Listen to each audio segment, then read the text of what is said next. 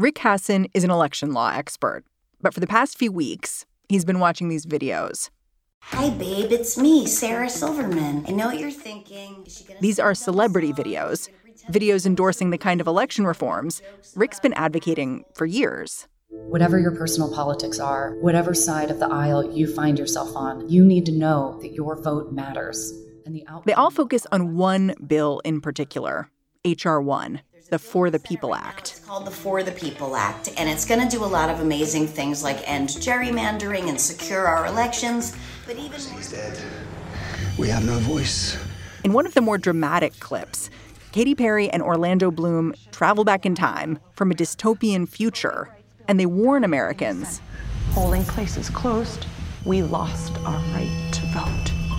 Save democracy while you can. Call your senator now. Tell Daisy. Here's the funny thing. Rick, who's been warning legislators about the booby traps in American election law for decades. Oh, yeah. And who has accurately predicted any number of meltdowns at the ballot box. He hates these videos. It's all about messaging. And, voter suppression sells, And I'm not trying to minimize it as a real problem. It's a real problem. But I don't think that the strategies the Democrats are pursuing are ones that are likely to actually yield results in Congress, at least. Back in January, after the riot at the Capitol, Rick wrote out this checklist of all the stuff Democrats should do once they assumed control of the White House and Congress. Strategies that would shore up the distrust that's been seeping into American politics. But you know what wasn't on his list? A massive voting rights bill. He just thought it was too unwieldy. You seem to often be encouraging lawmakers to be pragmatic and practical. How often do you actually see them doing that? Well, in the election space, it's really tough because it's seen as a zero-sum game. This is about the legislators themselves and whether or not they're going to get reelected. And it's not as though I philosophically disagree with a lot of, say, what's in H.R. 1. It's that in a 50-50 Senate, it seems that selling the world on H.R. 1 or we all die is a bad and ultimately self-defeating message. Yeah, I mean, I'm glad you put it that way, that the part of the reason why it's hard to have these conversations across the aisle is because voting is existential to the people who are making the decisions about how to change voting law. And so the stakes are very high for them. The stakes are high, and also the road to election reform is full of unintended consequences. When you try to make things better, you don't always succeed. And so that's an argument for incrementalism, even if you think that ultimately we need radical change. I mean, you said in January things are going to get much worse if Democrats do not act quickly and decisively when it comes to voting rights. And they haven't. We're in a period where the potential for the worst nightmare is there, and months have been wasted. Today on the show, have the Democrats squandered their chance at election reform by trying to shoot the moon? I'm Mary Harris. You're listening to What Next? Stick around.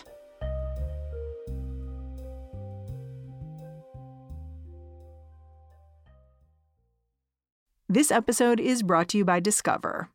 When it comes to your finances, Discover wants you to know they are the credit card that is always there for you. With 24/7 U.S.-based live customer service, everyone has the option to talk to a real person anytime, day or night. Yep, that means no more waiting for, quote, normal business hours just to get a hold of someone. We are talking real service from real people whenever you need it. Get the customer service you deserve with Discover. Limitations apply. See terms at discover.com/creditcard. Right now, the battle the Democrats are waging over voting rights is mainly focused on the Senate. That's where the For the People Act, sometimes called H.R. 1 or S1, is currently parked. Saying this thing is a massive piece of legislation, that's an understatement. Well, it's, I think, over 800 pages as of now.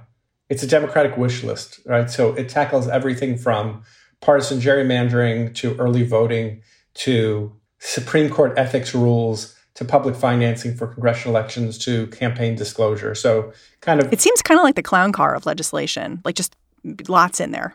Well, it's a Democratic messaging bill. It's meant to say, here's the package of things we would like. You've always said that H.R. 1 is just sort of too big. Like back in January, you were saying, listen, there's going to be a lot of pressure for you to focus on H.R. 1. Don't do it. Can you just explain your thinking here? Well, Democrats have the thinnest of majorities, right? If they had one fewer seat, they wouldn't have the majority in the Senate. So one defection is enough to get rid of it. And also in the House, very narrow majority, because Democrats' majority narrowed after the 2020 elections. And there's some evidence that not all Democrats are on board with this legislation too, right? This is exactly what I was going to say, which is that, when you put together this really big bill, there's two ways to think about it. One is you put together a Christmas tree kind of bill, they call it, which, you give everybody an ornament and everybody's happy. And sometimes that works, if basically you're giving away pork. But if what you're doing is you're trying to put in a lot of election reforms, some of which are going to affect the members themselves who are going to vote on it, you end up losing people. So to take an important example, some Black Democrats in the House are worried that the provisions that would limit partisan gerrymandering are going to hurt the ability to draw Black majority districts under the Voting Rights Act, and that this could hurt their power. Because that's part of what happens where areas are carved out, and it's much more likely you're going to have Black representation in Congress because of how the district is made. That's right. And so, that's just one example. And, and then there are some Democrats who don't like the particulars of the public financing provision that are in the bill that would, for the first time, have public financing for congressional elections. So it doesn't take a lot when you've got no margin. Again, if Democrats had a supermajority, that would be one thing, but to peel off, one or two votes, you don't have the margin there. And so really the focus should be on things that are more urgent rather than a wish list for another time. But, the reform community has been around, the campaign finance reform community, the voting rights community. They've been pushing this message of, we HR 1 or nothing. And Democrats, as I said, use it as a form of campaigning, of messaging. And so they seem to be almost dissatisfied with having it as an election issue than actually getting something done.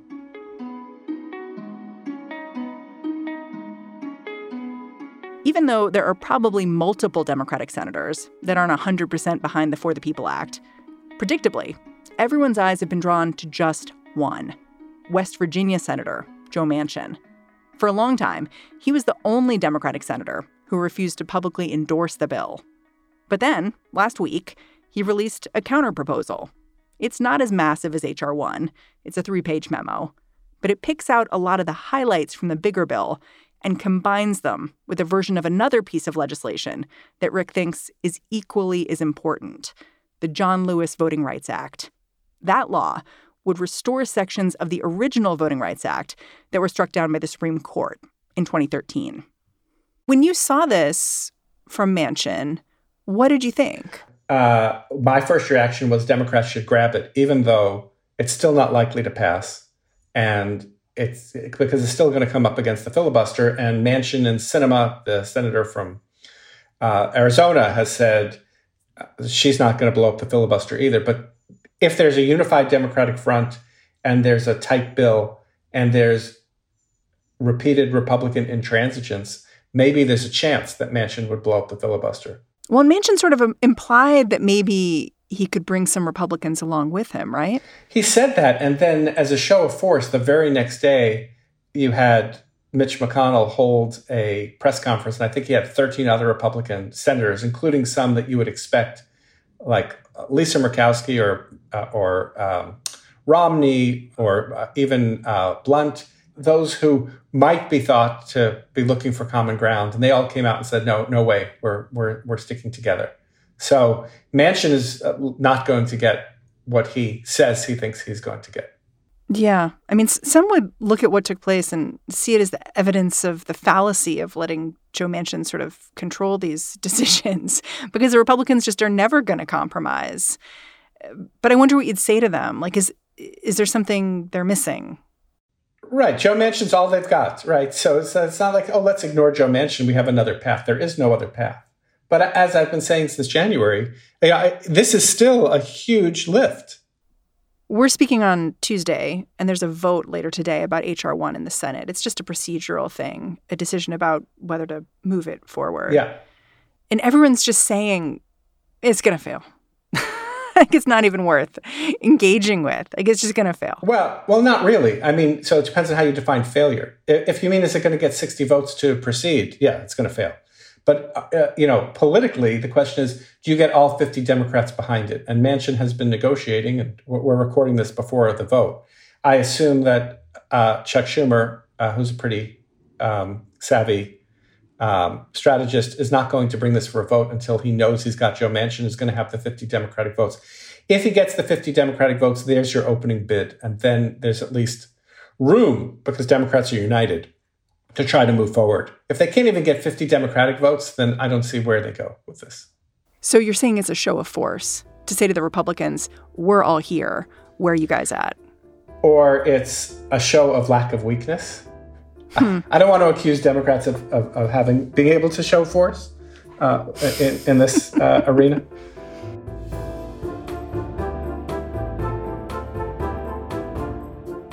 Joe Manchin's compromise legislation proposes limits on partisan gerrymandering, 15 days of early voting, and automatic voter registration. But it also has some provisions that, if you're a liberal, you may think are problematic, like national voter ID. But Rick says, when you look at the larger picture, that's not such a bad trade-off. I've been saying since my 2012 book, The Voting Wars, that you can imagine a compromise where you have a national voter ID combined with universal voter registration, where the government just goes out and registers everybody. I mean, that's pretty much how it's done in every other advanced democracy. They have a national identity card and registration is automatic. And so voter ID itself is not necessarily bad if the state takes on all the burden of getting people the right IDs. So I'm looking at Manchin's memo and what it says that he does. And on it, it says that this is number 4 on his list. Require voter ID with allowable alternatives, utility bill, etc., to prove identity to vote. But you can imagine a soft ID if you could bring a utility bill or bring something, from a wide list of things. I don't think that voter ID laws are necessary to prevent an appreciable amount of fraud, but voter ID is popular. It seems like a common sense thing to many Americans. And if this is the price to get reining in partisan gerrymandering, restoration of preclearance, a meaningful form of disclosure for online advertising, and early voting throughout the country for 15 days, I would pay that price any day of the week. The really glaring issue Rick sees with Manchin's bill is that it tries to correct some amount of voter suppression, but it doesn't do a lot to prevent voter subversion.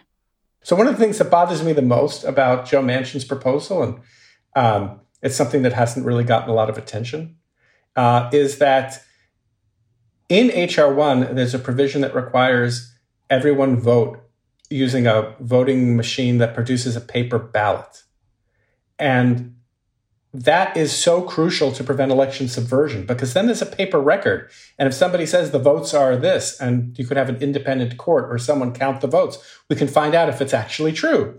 And Joe Manchin's list of what he'd like in H.R. 1 was missing the paper trail provision. Now, maybe that's just because it's not a priority of his. Maybe he hasn't thought about it. But I am concerned. Well, the other senator from West Virginia has talked about how they're experimenting with, for instance, having people in the armed services vote digitally. And you could see how maybe that's why you would not have that in there. Exactly. And that's what I mentioned in Slate last week, that I'm concerned that Manchin actually might like internet voting, which I think is a disaster from the point of view of election confidence right now. You've got a third of the country or more that believes without evidence that the 2020 election was stolen. We need to shore up our confidence in elections. Just imagine if we had the same situation that led to January 6th and the fight over the vote in Georgia, but there was no paper to be recounted. And all the election results were, as they were a few years ago in Georgia, from many counties, on electronic voting machines with no piece of paper. So you push a button that says, here's the totals. And that's all you can do. You can imagine the conspiracy theories that would fly around there when there was no piece of paper, Brad Raffensperger had a hand recount of every ballot in Georgia. It's essential that we have pieces of paper so that we can conduct recounts. And that, to me, is the most important provision of H.R. 1 that needs to pass. But what's interesting to me is you're saying there's something that's very important to me that is missing from what Joe Manchin has offered as a compromise. Take the deal anyway. Yeah, take the deal anyway, because it's Manchin or nothing, right? So why not take the deal? But that doesn't mean you can't still push for all kinds of measures to prevent election subversion. And I hope that there's going to be a moment. Maybe it'll come if Republicans take back one house and Democrats have the other house, and Biden is still president. And there are some adults in the room that want to, for example, change the Electoral Count Act. I don't know if you remember, we spent lots of time talking about this. These were the crazy rules for how Congress counts the Electoral College votes. Remember, we had the 160 or so Republicans who objected to the votes in Pennsylvania or Arizona for no good reason. We need to change those rules before 2025 because we're going to have, lawless legislators who are not going to follow what the actual election results are. And so we need to make those changes. That's got to be at the top of the agenda. I love the Joe Manchin compromise. I'd be very happy to see it go through, but it's not the most important thing that we need to do right now. And it's not the end. Oh, no.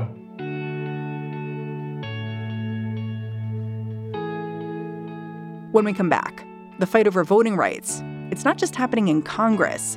In a few days, a whole other branch of government is going to weigh in.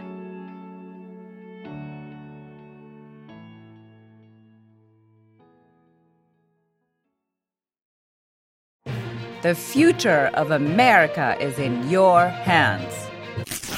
This is not a movie trailer, and it's not a political ad, but it is a call to action.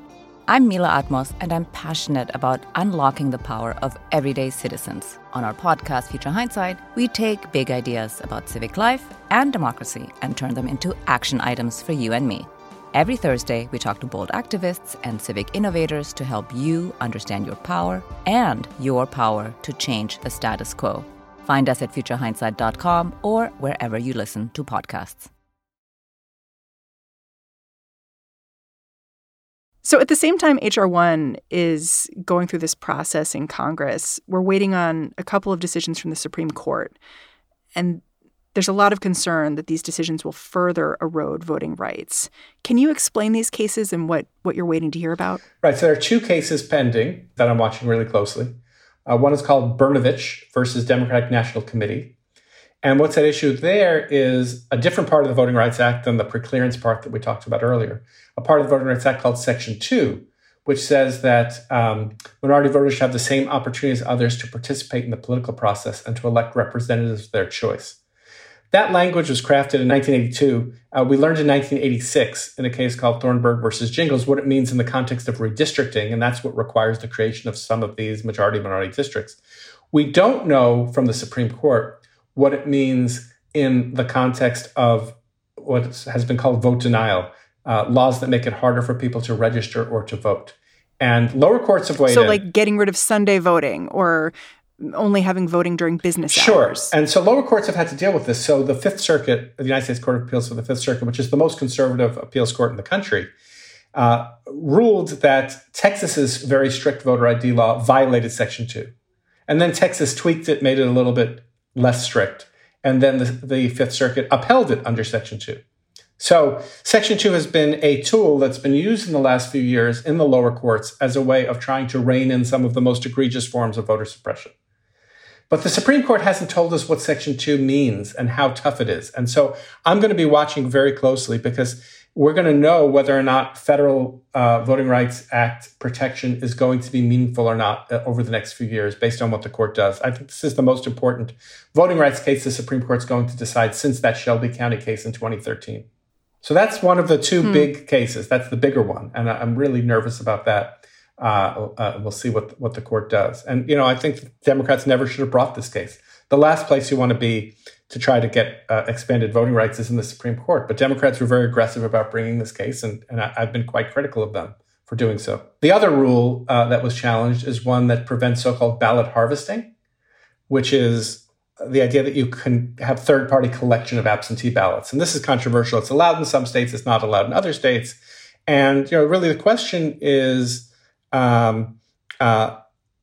something that actually can prevent fraud. And we do have cases of fraud that occurred with ballot harvesting. We had a case in North Carolina, 2018, a congressional election had to be redone. Is that a voting rights violation when there actually is a risk of fraud? So I think that the Supreme Court, maybe unanimously, is going to reject the Democrats' arguments. But the real important thing is not whether Democrats win or lose this particular case, but what the standard's going to be going forward. Okay, so just to sum up, we've got this big voting rights bill in the Senate, but it seems kind of stuck and possibly too big. The Supreme Court may be about to hobble the Voting Rights Act. We're not sure how. And then the possible corrective to whatever that ruling might be, the John Lewis Act, it's still in the House, still sort of chugging along. And we also have these state legislatures passing bills to restrict when and how people can vote. You're frantically warning we need to do something, but it doesn't feel like we've gotten very far, even though it feels like all of the motion is in the direction of restricting access to the ballot, not opening it up. Well, I think there are some states, even Kentucky, which is a Republican state, that are working in a bipartisan way to make it easier for people to vote. I think there are a lot of election officials who are working on ways of improving the competence of the system. But I think the way you need to think about it is, there are different levers that can be used to try to deal with both the question of voter suppression and election subversion. And we've got to use all of them. So one of them is the Department of Justice. And Merrick Garland has come out now the Attorney General, and said they're going to double the staff in the Civil Rights Division. They're going to go after voting cases. So let's see them go after this crazy audit in Arizona and some of these other things. Let's see them bring lawsuits under Section 2, assuming that that's still preserved after Brnovich, and go after some of these states. So there's DOJ. There's fighting state by state over these rules. As I said, states are passing some bad rules, but there's pushback. The business community is pushing back. Democrats are pushing back. Democrats walked out and at least stalled things in Texas. So there's kind of hand-to-hand combat in each state. And then there's state courts where you can fight. Ideally, Congress needs to step in. Yeah, you say the Texas folks walking out is a good signal, but the Texas legislators who walked out specifically said, we need Congress to act now because we've laid all our cards on the table. Like, we've done what we can, and it's not much. Yeah, but let's talk. There were two provisions in the Texas bill that didn't pass that got attention. Number one that would make it much easier to overturn election results by changing the burden of proof and changing the standard. They're taking that out now. The Republicans are not going to include that in their bill from our reporting. Number two, no voting on Sundays in the mornings when African-American voters would often do souls to the polls, go to church, then go vote, early voting drives. That provision was an accident, they said. Sorry, we're taking that out too. So pressure I'm not saying these bills are good. What I'm saying is it's not an all or nothing, and that you can fight state by state. So ideally, we need congressional action. But without that, there are other ways to try to fight this. And of course, political organizing matters. Agitating for transparency. And, it might mean that, people are going to have to be vigilant over the next few years over trying to change who runs election boards and how these things happen. And that's not the ideal way to do it, but that's all we've got. We've got to fight with the tools that we have.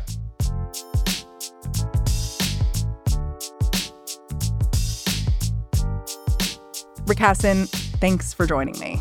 I'd say it's been a pleasure, but it's been an important discussion. Thanks for having me on. On Tuesday afternoon, the Democrats got that show of force that Rick was talking about. All 50 Democratic senators, including West Virginia's Joe Manchin, voted to open up debate over voting rights legislation. But without 10 Republicans, the motion failed. The Senate Republican minority has launched a partisan blockade of a pressing issue here in the United States Senate, an issue no less fundamental than the right to vote. And that's the show. What Next is produced by Daniel Hewitt, Mary Wilson, Carmel Delshad, Davis Land, and Elena Schwartz. We are led by Allison Benedict and Alicia Montgomery. And I'm Mary Harris. You can go find me on Twitter. I'm at Mary's Desk. In the meantime, I'll meet you back here tomorrow.